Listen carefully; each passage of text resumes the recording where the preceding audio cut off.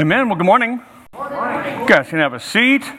All right, a couple of you have at least had your caffeine. All right. Should be more excited. You got an extra hour today, right? Yeah. I was up super early. I'm like, man, I didn't have to do this. All right. Nehemiah 4 is where we're going to stay, so we're going to pick up right in that passage. If you've been here, been working our way for the last year through a kind of a high-level view of the Old Testament, beginning in kind of the creation of God's people, even as they settled into land, as they raised up kings and became a nation, as they fell short of being the nation that God had created them to be. As God took them in order to get their attention, took them, allowed them to be, or even caused them to be exiled into Babylon, where he could regain their focus, their attention on being the people that he's created them to be. As he gets them to return, they return in these waves. We work through the book of Ezra, where Zerubbabel back a group of people, and they rebuild the temple of God. Really, this imagery of rebuilding the temple is all about rebuilding their worship. Ezra, whom the book is named after, then leads a second wave of exiles back. As he does that, begin to rebuild their homes, focusing on the centrality of faith in their homes, that there is no greater priority than faith inside the family. And then we see Nehemiah, as we began a couple weeks ago, leading the final wave of exiles to return back to Jerusalem. And as he does, they begin to rebuild the city walls. God is rebuilding the community of faith. Not only the physical city that they live in, the walls that keep them around there, but they're rebuilding what it means to be the community of God. That's where we pick up today. I want to give you a main idea. I know the computers are giving a hard time this morning, so I'm just going to read it to you. Our notes, by the way, all our notes are in the app. If you go down to a little tab that says Notes, so if you ever miss that, but it looks like we're main idea for today, opposition. As God's people do the work that God called them to, they encounter opposition both from others and themselves. We can expect challenges as we follow Jesus, right? Sometimes we're misled into the idea that when we begin to do the things that God calls us to do, that everything is going to go smooth, right? Do we ever feel that way? Oh, you know what? I'm back in church. Things are going to be great now. And I'm sure some things are. But then there's also the idea that we have an enemy that would like to take us off track. Right? That there is evil in the world that opposes the church. And yes, Jesus is greater. Yes, the Spirit inside of us is greater, but we are at a war in this world. Right? As Paul says to the church in Ephesus, right? That there's a spiritual battle going on. And that battle is against Jesus advancing in the world. So against the church. And so we're going to see opposition. We're going to see it in Nehemiah's day. We're going to see it in our day. And so as we watch, they're going to have external opposition and internal problems. We can experience that too. And so as Nehemiah helps them to rebuild the wall, we're going to keep talking in language of like rebuilding the church, remembering what it is that Jesus has called us to as a church. On Sunday nights and in our community groups, we've been working through the book of Acts, studying the church in Acts. Tonight, we'll be back here starting at 5:30. If you want food, be here around 5:15. And we will work through it, right? We will work, not through the food. We'll work through the food too.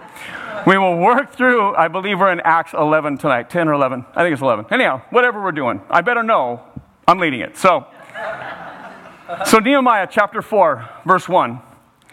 Now when Sanballat had heard that they were building the wall, he was angry and greatly enraged, and he jeered at the Jews. Here's where we are. We met this group of people. Sanballat, there's others, Tobiah, Gershom, these guys that are not Jewish, they live outside in the surrounding provinces. Some of them have lived in Jerusalem, kind of crept their way in. That's part of the problem, if you will. But they're not there for the good of the people. It's not like they moved in because they wanted to be a part of that community, and they're championing the success of that community. They're not worshipers of God, and they mean bad for the people. And so when things start to go well, they don't like it.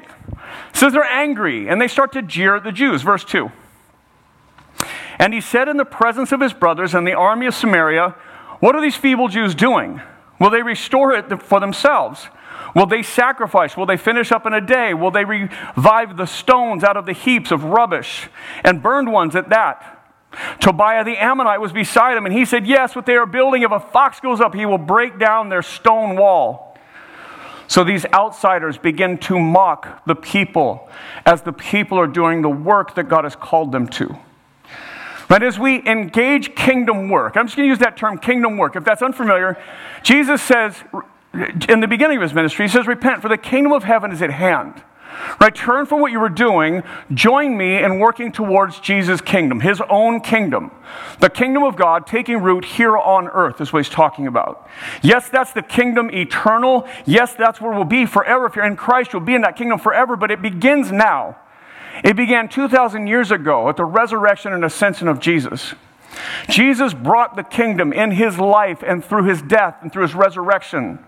And that kingdom is us being able to see the work of Jesus here, being able to participate in the work of Jesus here, seeing lives transformed here. And no, it won't be perfect.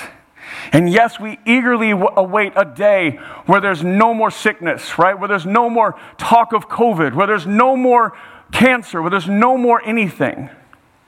Even just talking to a friend this morning who lost his grandfather, I think he said like 98 years old. And we all kind of go, oh, 98, that's a really good life. But for the people left behind, they're still mourning, right? Still grief. Maybe he did have a great life. Maybe 98 years gives you lots of time to think about, hey, this could be our last year with him, with her. But then you lose them, it's still the same thing. You still lose them, right? We eagerly look forward to a day where there's no more loss, where there's no more death, where there's no more pain. But with that same eagerness, with that same enthusiasm, we should live in the kingdom and participate in the work of the kingdom, in advancing the message and people of Jesus. So this is our parallel as we see Nehemiah rebuild the wall, rebuild the community. We think through, okay, what does it mean to build this community for the work that Jesus has called us to? Verse 4, Nehemiah says, hear, O God, O our God, for we are despised. Turn back their taunt on their own heads, and give them up to be plundered in a land where they are captives. Do not cover their guilt, and let not their sin be blotted out from your sight. For they have provoked you to anger in the presence of the builders. Here's Nehemiah's prayer. Would you take what they desire for us, and would you pour it out on them? It's kind of Nehemiah's opposite version of the golden rule, right? Do unto others as you would have them do unto you. Instead, Nehemiah's like, do to them what they're trying to do to us, God. And don't forgive them and don't hold back, right?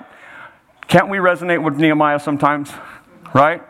Like it's really hard to be that person who prays for the good of your enemy. Or we don't really have to have an enemy, but for the good of somebody who's not out for the good of you. And yet that's what we're called to, right? In this moment of being super, just very, very human and normal, Nehemiah prays this prayer, and I love his honesty. Like, here's what I really want, right? It's probably not the right prayer, but here it is. Would you do to them what they want done to us? Verse 6. I love what Nehemiah says here. So we built the wall. And the wall was joined together to half its height, for the people had a mind to work. Some major marker for Nehemiah and the people of God. They build the wall to half its height. Now, I don't know exactly how tall it was supposed to be, but I've seen movies of cities like this and heard as it was built and just kind of as we think through it, these are gigantic walls, right? Just several feet in the height, several stories up in the air, very, very thick. And so you have to imagine that built to half its height and joined together means it fully encircles the city and it's taller than a human, right? Not just me, but somebody normal. Somebody tall, right? But it's kind of coming together. They've achieved something. This is a major marker. As it's joined together, they have some sense of security. No, it's not like army ready. It's not like somebody can't get over it. But this is significant. You can't just walk up on it anymore. The pieces are all joined together. But I love what he says. The people had a mind to work. Right? This isn't because Nehemiah's a great leader. I think he is. But that's not what's going on. This is joined together amidst opposition because the people stayed focused on the work. So we'll put this up. Overcoming opposition. Nehemiah says they succeeded under opposition because they kept their mind on the work. So where are we focused as a church? And assuming we're not perfect, which I do assume, by the way, how do we correct our focus? Wherever we're off target, how do we correct that, right? How do we figure out what that might be? How are we off track to the left or to the right? So where are we out of focus or off track or have our sights just set off a little bit? Where are we not focused on the things that Jesus has called us to do, who's created us to do? And then, how do we adjust our focus to that? Verse 7. But when Sanballat and Tobiah and the Arabs and the Ammonites and the Ashdodites heard that, I just threw that verse in there because every time Jana reads, there's hard words to read. And so I just threw that in there for her earlier. When all these people were repairing the walls of Jerusalem was going forward and the breaches were beginning to be closed, they were very angry. And they plotted together to come and fight against Jerusalem and to cause confusion in it. And we prayed to our God and set a guard as a protection against them day and night. So the drama continues. There's more opposition.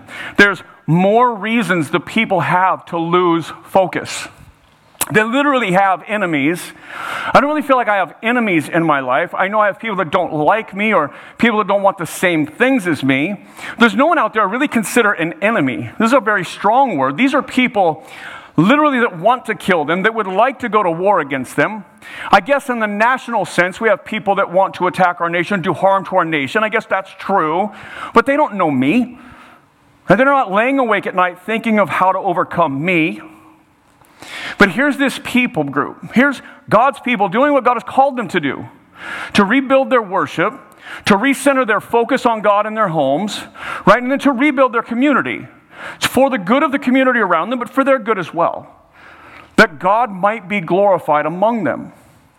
And there are people who, as that is coming together, want to oppose that. Who want to get rid of that. It says they plotted together to come and fight against them. And I love, and it's just, not I love this line, but this is an important line. And to cause confusion, right? Sometimes confusion can be our issue. Unclear on the mission. Unclear on the purpose. Unclear on the focus. So they're outright plotting against them in what God has called them to do. I want you to see these next three verses. Verse 10. In Judah it was said, the strength of those who bear the burdens is failing. There is too much rubble. By ourselves we will not be able to rebuild the wall. This is an internal statement. Hey, we're getting tired. There's too much work to do. There's too much destroyed. It'll never happen. There's that internal doubt and undermining. Verse 11. And our enemies said, they will not know or see till we come among them and kill them and stop the work. There's outside trouble as well. There's enemies that want to destroy them, kill them, stop the work. So there's these internal kind of words that are kind of undermining them, pulling them down. There's this external opposition that goes on. Verse 12. And at that time, the Jews who lived near them came from all directions and said to us 10 times, you must return to us. These are the Jewish people. These are God's people that live in the surrounding communities. Jerusalem is a city. It's kind of it was the center or the hub of Judea. At one time, all of Israel, before they broke into two nations. This was kind of the capital city. It is massive. But it's not everything. There are people that are Jewish, that worship God, that are their family members and friends, that are their people group, their ethnicity, their faith, all that live in the surrounding communities. And they come in. And Nehemiah says, they said it like 10 different times. Hey, you should leave the city. The danger's there. You should come out to be with us. I just want you to feel kind of where they are in this moment. Their job is to do what God has called them to rebuild their community of faith, right? Yes, their physical community, but it is a metaphor for rebuilding their community of faith as God has called them to a corporate calling, right? A group, a community calling. And as they do this, there are people inside saying, we can't do this. And there are people outside saying, if we have a chance, we'll kill you and stop you. And then there's people they love, people they care about, people that are like them, that are saying, listen, it's too risky, don't do it. Come stay with us, abandon the task.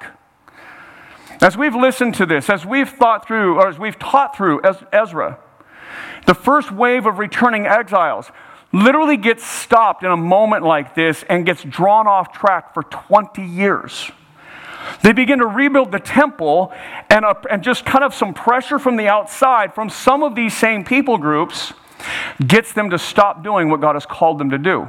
Gets them to stop rebuilding their temple, their worship. No king, no authority, no anybody said that. They got them scared.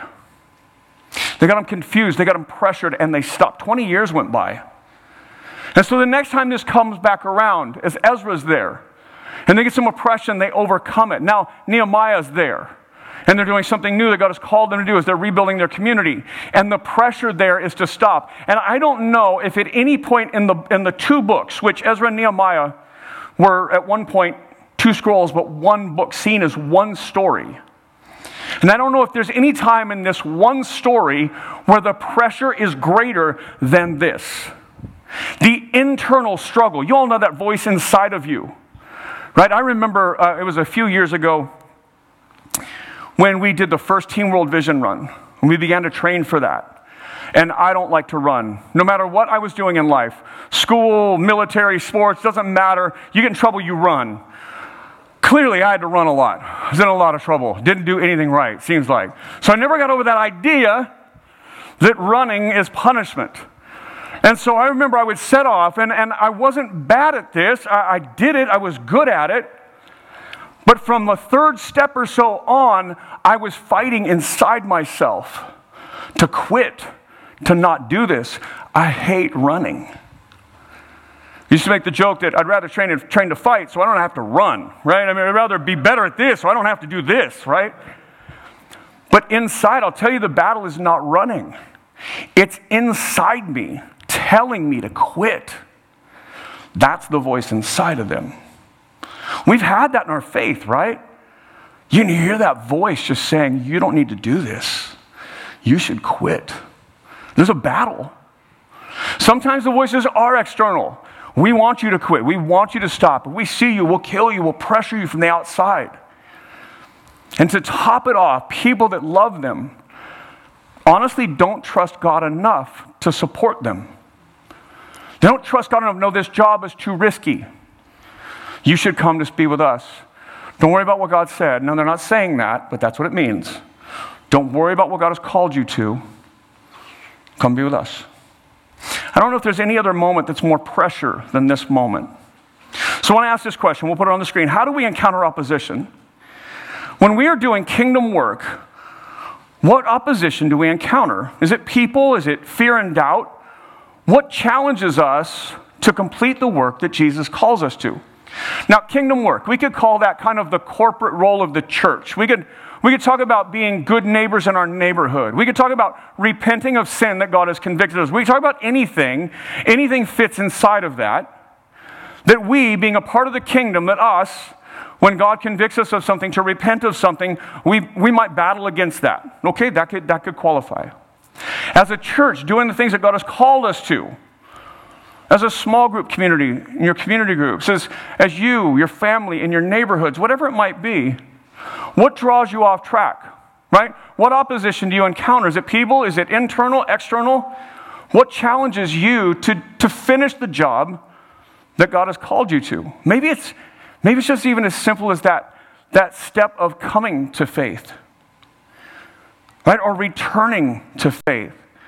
The sense of I've got to give up what I'm doing, or I've got to turn, I've got to surrender to Jesus. What is it that draws you off today? There's going to be some things that come out of these next passages that we'll use as application just to answer that question.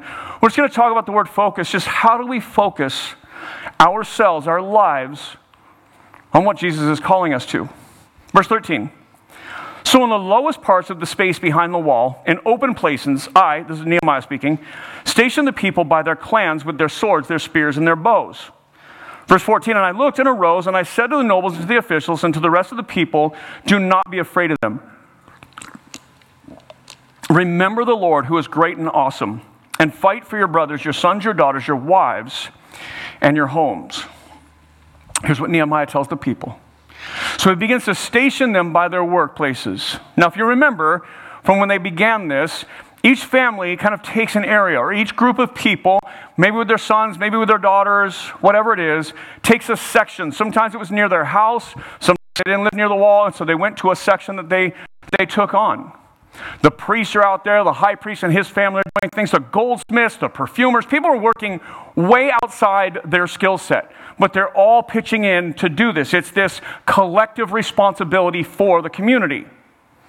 And so as they're doing this, they encounter this opposition, and so Nehemiah keeps them in place, keeps them working, but he says, now listen, as we work, we're going to need to be armed. We're going to have to protect ourselves. So he says, do not be afraid of them, remember the Lord. Right? And then he says, fight for your brothers, your sons, your daughters, your wives, and your homes. He reminds them of what is most important right now. Remember the Lord. Remember who you are. Remember who you are in Christ. Remember who God is in his power and majesty and might. And then remember what we fight for. Right? That we fight for our family, for our sons, for our daughters, for our homes. We fight for the people. In our faith, we fight for the people that mean the most to us. We stay on mission because of the people we love. We're not just fighting for us. Jesus has secured our salvation for us. We're good, right? Jesus will keep us, but he's left us here for this purpose. And the purpose that we have is the people around us, the world that we live in, the people that we love that don't know Jesus. So here's the first. Remembering what matters. Focus. Remembering what matters. Nehemiah, remember God. I just kind of put strength. And fight for their families. That's the vision. Our priorities keep us focused when opposition is all around us. It's God's strength to accomplish the vision he's given us. To care for, to reach, to fight for the ones we love. Right? Remember the Lord. Remember who we fight for. Verse 15, he says, when our enemies heard it, it was known to us, and that God had frustrated their plan. We all returned to the wall, each to his work. Again, they had a job to do. There's no need to get distracted. Now they've got to add some things, but no need to get off task. They don't stop the work God has called them to do, to defend themselves. They keep doing the work. They remember the Lord. They remember who they fight for, and they prepare. Verse 16. From that day on, half my servants worked on construction, and half held the spears, the shields, the bows, the coats of mail. And the leaders stood behind the whole house of Judah who were building on the wall. Those who carried burdens were loaded in such a way that each labored on the work with one hand and held his weapon with the other. So they continue the work, but now they're armed. When they carried a load, instead of carrying everything they could possibly do with two hands, they carry what they can with one hand, and they're prepared with the other. And we have this image of continuing, but being ready for anything, right? That Nehemiah has prepared the people, that the people have prepared themselves, and the leaders are standing behind them. They're in this thing together, but the job goes on. Verse 18, it says, and each of the builders had his sword strapped to his side while he built. The man who sounded the trumpet was beside me, and I said to the nobles and the officials and the rest of the people, the work is great and widely spread, and we are separated on the wall, far from one another. In the place where you hear the sound of the trumpet, rally to us there. Our God will fight for us. He says, listen, man, this is a massive city, and this is a gigantic wall that completely encompasses the city. We're spread really far apart. The last thing you want in a battle is to be spread really far apart, right? You want to be together. You want to be strong. You want to kind of be in that community together. He says, but we have work to do. We're prepared for that, but we have work to do. So here's what we'll do. We'll put a trumpeter right here. And wherever there's a problem, when you hear the trumpet, you run to the trumpet. And tells the leaders, and the leaders are with him, and the people are with him. And the people continue to work, armed and ready for battle if they need, with a system to call them together so that they can remain at the work. So focus. The second one, community. Nehemiah has the people being workers and security simultaneously. Caring for one another over ourselves helps keep us focused on the community we serve. caring for the needs of one another in our community over ourselves helps us remain focused or on task to what Jesus has called us to. They're not just there ready to fight if something comes through their section.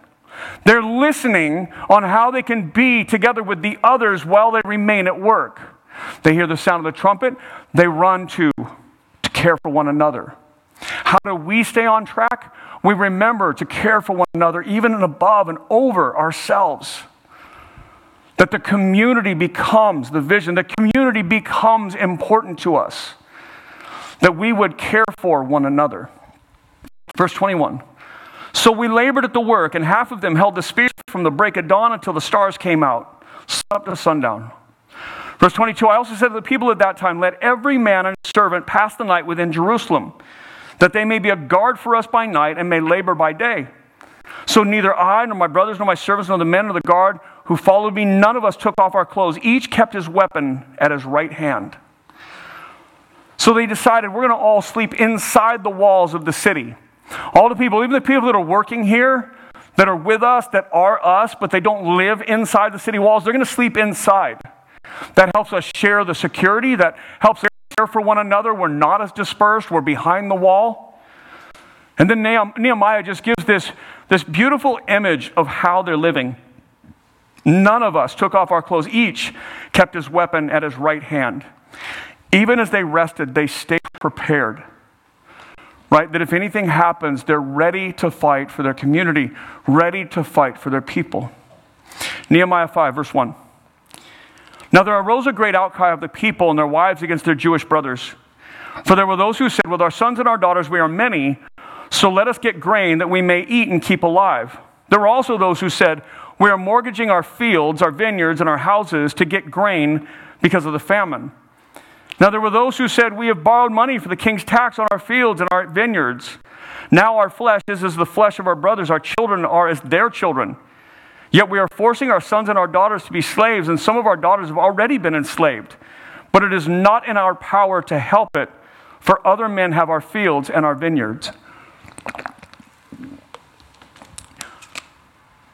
Here's what happens. A famine hits the land. Financially, people are struggling. Imagine, just like us today, just like we experienced over the last year and a half, almost 2 years now, when hard things happen, the people that are most vulnerable are the ones that have the least, right? The least financially, the least whatever. And so those who are poor are struggling to get through this season of famine. Those who have plenty have plenty. And so what happens with the people that are struggling, the people who are poor, is they begin to sell parts of their land, things they have, just so they can eat. It gets so bad that even after the famine and the struggle, there's also the taxes they have to pay to the king, and the king is, again, not Jewish, a king of another nation, so they have to continue to pay, and so they end up enslaving some of their kids, selling a child. And I know, so foreign to us, more common back then, but not right, especially this setting. It's Jewish people that are buying the things from the other. They're not sharing what they have. They're keeping what they have for profit. You see a lot of that in a struggle, any kind of financial struggle. Could be COVID, could be anything else, right? People that have a lot make more, right? They have that, and even if they're generous, they tend to survive and make more, right? We saw the rise of many businesses over the last year and a half. And the people that struggle a lot. End up losing a lot in that. And that's what's going on here. What it is really at the heart of it is people taking advantage of other people. Right? It's the Jewish people, it's the people within the walls, people within the community, people that are supposed to be God's people, are taking advantage of other of God's people. Right? Verse 6. I was very angry, Nehemiah says. I was very angry when I heard their outcry in these words. Verse 7, I took counsel with myself and brought charges against the nobles and the officials. I said to them, you are exacting interest, each from his brother, and I held a great assembly against them. This language of I took counsel with myself. He's like, I had to take a deep breath because I was angry, right? I took counsel. I had to stop. What I was going to say first wasn't going to be nice, right? I had to slow down. Then I had, He says, and then I held a great assembly amongst them. He went off, in other words, right? Hey, listen, you're exacting interest. That's like loan sharking, right? You're loaning money for exorbitant amounts, for huge interest. You're taking advantage of the people who are in need. They don't have food. Of course, they'll say yes to this loan at a horrible interest. They have to. They need to eat. They don't want to sell you their child. They'll sell their land, but at a very low price. They have to. And you're taking advantage of them. That's what he calls them out on. Verse 8. Nehemiah says, and I said to them, we, as far as we are able, have bought back our Jewish brothers and have been sold to the nations. But you even sell your brothers that they may be sold to us. They were silent and could not find a word to say. Here's what's going on. Nehemiah says, listen, we've been buying back all the Jewish slaves, all the people indebted to others, to non-Jewish families. We've been buying them back and bringing them in at our own cost. And now you're selling someone to them, making us buy them again. Like you're working against us. You're not just extorting them, taking advantage of the poor, the broke, the needy right now, but you're also working against our solution for the community. Verse 9, he says, so I said, the thing that you're doing is not good. Ought you not to walk in the fear of our God, to prevent the taunts of the nations of our enemies? Shouldn't you walk in the fear of the Lord, so that even outside see that we're different? The gospel is this story of being bought back by Christ. Right? That God created you, designed you, loves you, made you, and created a way for you to live, that you would live and give glory to God, give glory to Him. We just call that living that worship, right? Far beyond singing songs and going to church, that everything we do should bring glory to God. That we should live in that way. But we all know that we do things wrong, that we do things that are opposed to God, that we sin, that we run the other direction from God, that we've broken the way we were made to be. That it was broken before we got here, but we've come along and added to it. And so Jesus enters into human history because God loves us, because God desires us, because God wants to be in relationship with us. And so God himself, he sends his son, God become flesh, comes in and lives the life of worship, lives the life that we're called to. Though he failed, he succeeds. And then he goes to the cross to trade himself, to trade his death as our penalty, as the penalty we deserve, but he's actually innocent of. And he dies for our sin. He raises from the grave to new life. And then he resurrects back to heaven and calls us to this kingdom. That if we will place our lives in him, if we will submit ourselves to him, he buys us back from our sin. It's like Nehemiah saying, listen, I've been buying everybody back out of their slavery. We've been buying them back so they can be God's people. Jesus has bought us back out of sin. That he has paid the penalty that we deserve. The penalty that we have brought upon ourselves to reconcile that relationship, to redeem us to him. He has bought us back that we might, like Nehemiah did, bring them back into the kingdom, into the city. God has bought us through Christ to bring us into the kingdom. 1 Corinthians says it like this: you are not your own, but you were bought with a price. So glorify God in your body. So glorify God. You were bought with a price. The price was Christ. It was free to you. It was free to me. But it cost Christ everything. It cost God his own son. It is not free. Grace is free to you. But it cost Jesus everything. You were bought with a price. You were brought back into the city, into the family more. And now we get to do what the family does. You get to join the family business. We get to build the community. We get to love God, worship God together. We get to be involved. As it says, so glorify God in your body. So remember him, the one who gave his life for you. Remember him, the one who bought you back out of your slavery of sin, of my slavery in sin. Verse 10, moreover, I and my brothers, Nehemiah says, and my servants are lending them money and grain.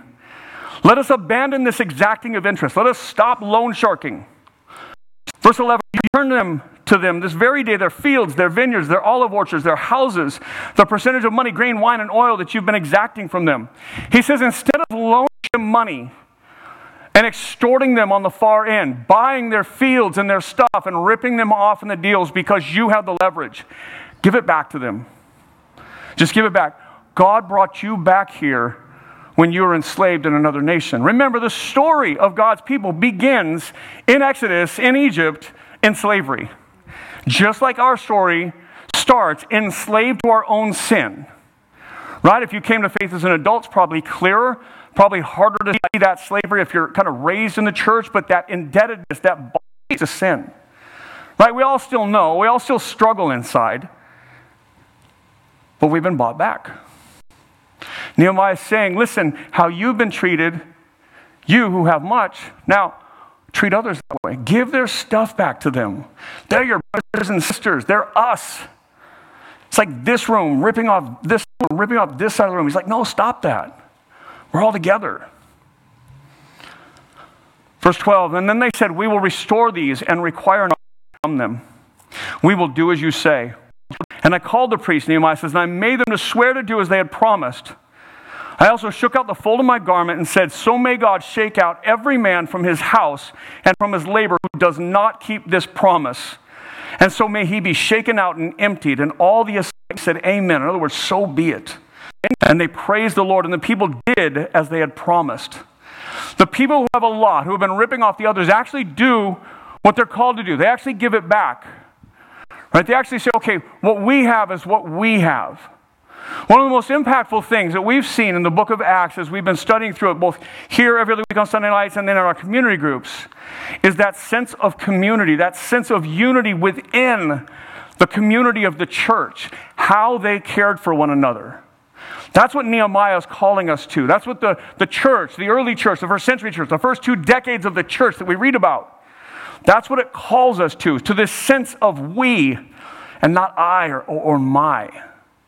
This sense of corporate commitment. So the people repent, right? The right response when God reveals that we're off track is to repent. Repent means return or to run from sin. Run towards God away from sin. And so God reveals to them through his servant Nehemiah that the things that they're living, though normal in the world, is not okay. That it's not okay to benefit off the poverty of others. It's not okay to rip off your friends and your family because you have a lot and they have a little and hard times have come. And so he calls them to this, and do repent, they return. They return the things back to them, and they find a way to weather the storm together. I'm going to put this last slide on the last way to keep focus is repentance. The people lose sight of what God has called them to, and they begin to serve themselves. Our ongoing repentance prevents replacing old problems with new ones that we cause. Now it's not just Geshem the Arab, Sanballat, or Tobiah the Ammonite that is oppressing them. It's not just their fears and concerns and confusion. Now it becomes the people inside the walls with them. The only way to keep our focus when God calls us to a task, and we remember God is able, we remember our job, we remember why we do what we do, the only way to stay on track is ongoing repentance. Hearing from God, hearing where are we off track. Remember the first question today, where have we lost focus? It's not have we, it's where have we. Because we always lose focus. We always get distracted. We always get pulled to the left or to the right. But the great thing about that is that Jesus gives us that moment, that time, every time, plenty of time for repentance.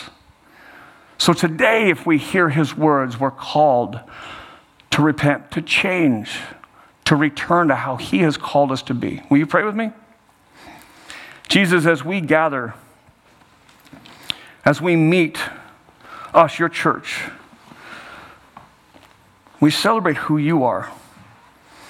We celebrate that you gave your life to restore us, to buy us back from our being enslaved to sin, from our slavery to our own choosing. You buy us back. You bring us through the door. You return us to the family of God. You make us new. You've done everything necessary for us to be near to the Father, to be empowered by the Spirit, and to be transformed by your life, death, and resurrection. You've done it all. All we need to do is turn to you. Whether we've never come to you ever, and today would be that day, all we need to do is turn to you. Whether we have walked with you before and we've run away, if today is the day we return to you. For those of us that follow you every day, we still need to return to you, to turn towards you, because we shift left and right. We get off center all the time. Forgive us and help us to repent. Help us to learn from our mistakes, from our sin, from our wandering away, and draw us to you. We love you, Jesus. It's in your name that we pray. Amen.